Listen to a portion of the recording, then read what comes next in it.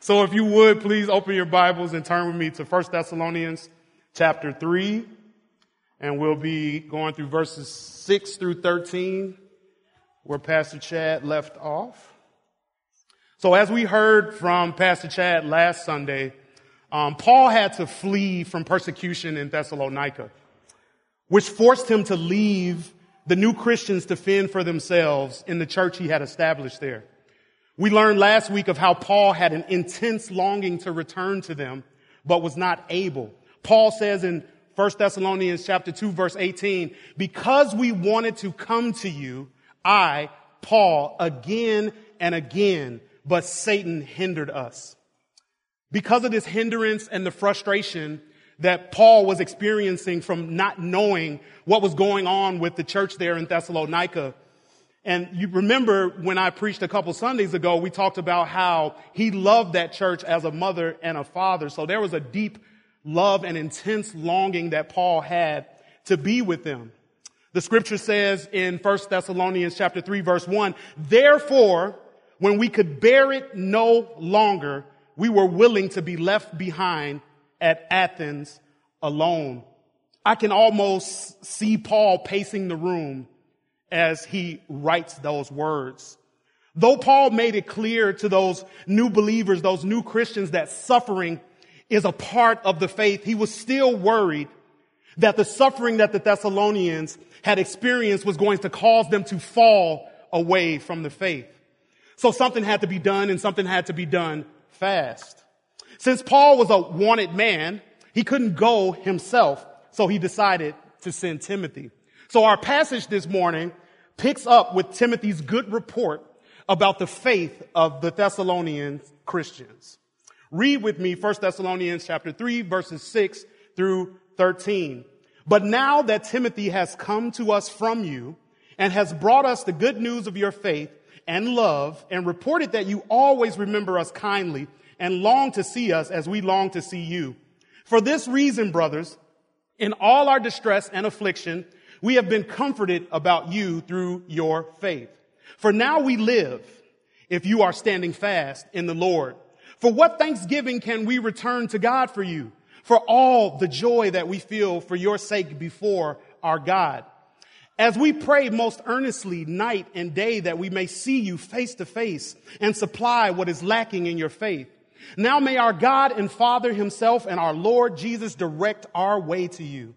And may the Lord make you increase and abound in love for one another and for all, as we do for you, so that he may establish your hearts blameless in holiness before our God and Father at the coming of our Lord Jesus with all his saints. Lord Jesus, we thank you for another opportunity to gather in the place of worship, in the house of God. Lord, it's such a blessing that we were able to make it here one more time. Lord Jesus, we are living in a world and a culture that is on fire, Father. And I thank you for the word. I thank you for Jesus. I thank you for what you have done, what you have provided for us, that we would have the roadmap, that we would have clear sight and clear vision of what we are to do as your people, regardless of what the world is doing. Father, I pray that you would bless this message this morning. I pray that you would speak to our hearts, our minds, our souls, Lord God. Would you minister to us as you've ministered to me? And let this be something useful for our lives. In Jesus' name, amen. I'm sure most of us have heard the saying, give a man a fish, he'll eat for a day. Teach a man how to fish, he'll eat for a lifetime, right? As I thought about this quote, I couldn't help but think of how closely it relates to parenting. Isn't that essentially what we want for our children? That they would one day be able to fish for themselves? Of course it is. And why? Because as parents, we know that there's a day coming where we're not going to be around and we're not going to be able to rescue them from their various situations and things that go wrong in their lives. There's going to come a point in every believer's life where they're going to have to stand firm based on what they have learned, been taught, and has been invested and poured into them. So they'll have to, at some point, stand on their own 2 feet. Previously, we learned how Paul acted as a mother and father toward the Thessalonians. With that same concept in mind, Paul in the previous 2 chapters explained how the church was born and nurtured.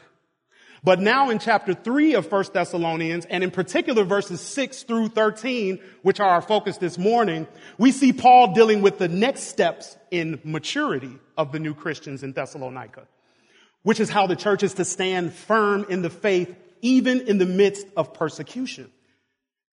And a side note, not only were they dealing with the persecution that they had, they also were without their leader, the guy who brought them to faith in Jesus Christ.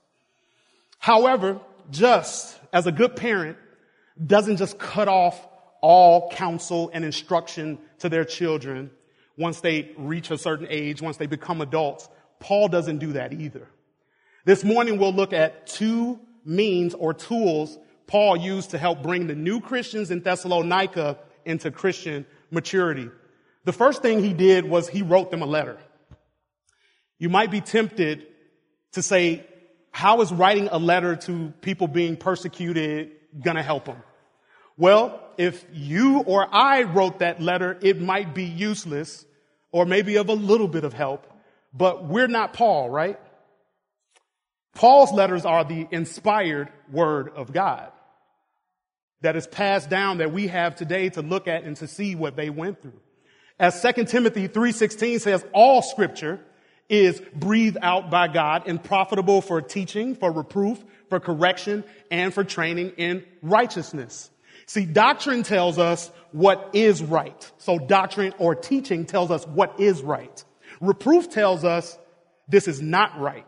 Correction tells us how to get right. And instruction tells us how to stay right. So there's nothing better that Paul could have given to these new believers than the word of God, than this letter that he wrote. Did you know that these first few chapters of Thessalonians actually cover pretty much all of the doctrines of the Bible? That's really interesting to me. Paul covers sin, salvation, the doctrine of the church, the work of the ministry, and the doctrine of the last things in his letter. So he was hoping to make these new converts be fully equipped. He was teaching them biblical doctrine, as we can see here, and he crammed tons of it in a short amount of time because he needed them to be ready to deal with the things that they were facing in their world. So if you look at me at verse 6 of 1 Thessalonians chapter 3, but now that Timothy has come to us from you and has brought us the good news of your faith and love and reported that you always remember us kindly and long to see us as we long to see you. The phrase brought us the good news is exactly the same as saying preaching the good news. In fact, this is the only time this word is used in the New Testament when it does not refer to the gospel. Basically, Timothy's report was so encouraging to Paul that it sounded like the gospel to his ears. Where the verse says faith and love, this is referring to their faith towards God and love toward people. Particularly their love in this context for Paul and the fact that their love for Paul had not changed even though Paul was absent. Wouldn't that feel good if you were Paul? People have been lying on you, throwing dirt on your name, trying to discredit you in the eyes of the people who you've invested your life in and poured your life out for. But all of a sudden, your buddy comes back and he goes, hey, Paul, guess what? They miss you, bro. Every time I talk to those Thessalonian Christians, man, they're like, it's just good times. All they can think about is the good that you did. All they can think about is how much they love you and how much they miss you. So all of those lies that people attempted to tear down Paul had not affected those converts. And so Paul was overjoyed. Wouldn't you be? That they wouldn't allow others to slander Paul's good name because they had seen Paul's good conduct. Verse 7, for this reason, brothers, in all our distress and affliction, we have been comforted about you through your faith. The word comfort here means more than soothing. It means strengthening, and Paul needed it. As we see in this same verse, he says, in all our distress and affliction. I don't think we need to go too deeply into Paul's afflictions. But after being thrown in jail, kicked out of town, chased by the Jews, and finally landing in a city full of idolatry, I believe Paul could use a little bit of strengthening. and encouragement. When this verse is completely broken down, what Paul essentially is saying here is, my troubles were crushing me. But when I heard about your love and how you stood firm in your own troubles, it gave me strength. And doesn't that happen in our lives when we hear, even from around the world, when we hear of something happens in another country, of the power of God moving, it strengthens our faith. It strengthens the faith of believers. Verse 8 says, for now we live if you are standing fast in the Lord. In the previous verse, we see that Paul was comforted by their faith. But why would someone else's faith bring him comfort? Because Paul saw his life as being bound up with the life of the church. He didn't see himself as this independent entity. As they moved, he moved. As they hurt, he hurt, right? As we talked about before, how the body works together and the parts, and if one part suffers, all the parts suffers. This is what Paul is saying here. He's saying that I can't just stand outside of that and be okay just because I'm okay. No, I'm hurting with them. I recall this time, but before I go there, let me get to 8. For now we live if you are standing fast in the Lord.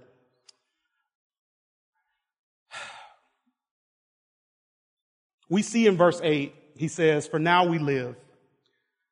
This could really say, for now we really live. Now we can breathe again. Now we have been given a new lease on life. Since you are standing fast or firm in the Lord. I remember this story, this one time, a friend of mine, who's still a friend of mine, a close friend of mine. He was actually involved in what I would call a Christian cult. And I call it a Christian cult because there were many things that were biblically sound that were a part of this gathering, congregation, group, whatever you want to call it. So there were some biblically solid things, and with most error, there is some truth slid in there, right? That's how the devil works. He's not just going to give you all error. You'll see that too easily. So there was false things mixed in with what was going on there. So what this particular group was teaching was you have to be a disciple by their standard and not by the standard of the Bible. And so when somebody tells you that you need to be anything by their standard and not God's standard, that's going to go wrong. And that's by definition cultic. And so it was all about legalism and about how you walk and how you talk and how you dress and how you do all of these different things. And he was bound up in it tightly. And I recall when we met this brother that we spent numerous hours with him going through the scriptures, talking about what the truth is about what discipleship is, talking about what the church really is supposed to look like.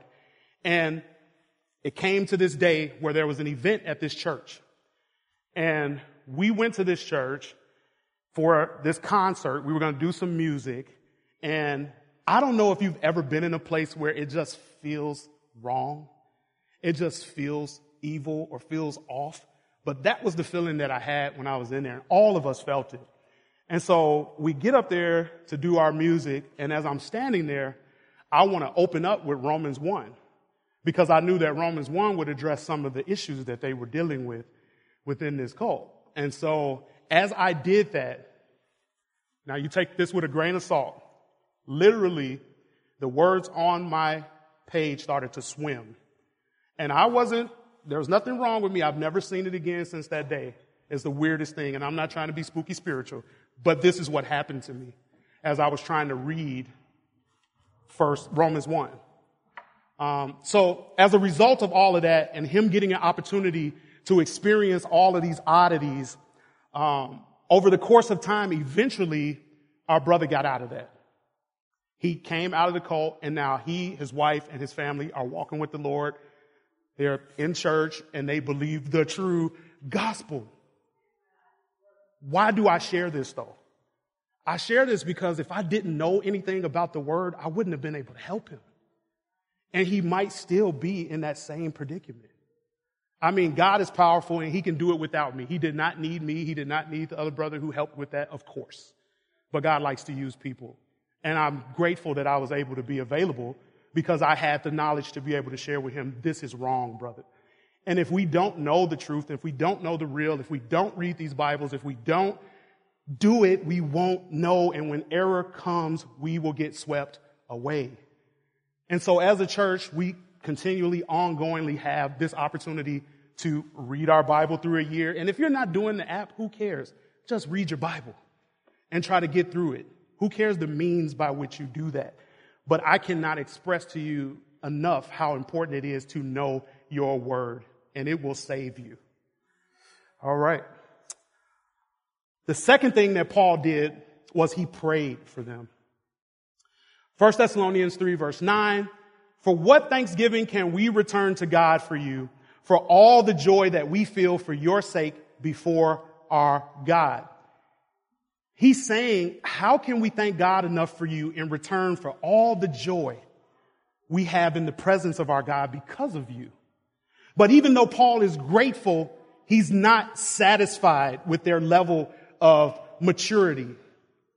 As we see in the next verse, he continually went before God in prayer on their behalf. Verse 10, as we pray most earnestly night and day that we may see you face to face and supply what is lacking in your faith. The word earnestly or exceedingly in the King James Version used here is a very strong word that is found only in two other places in the New Testament. That's 1 Thessalonians 5:13 and Ephesians 3:20.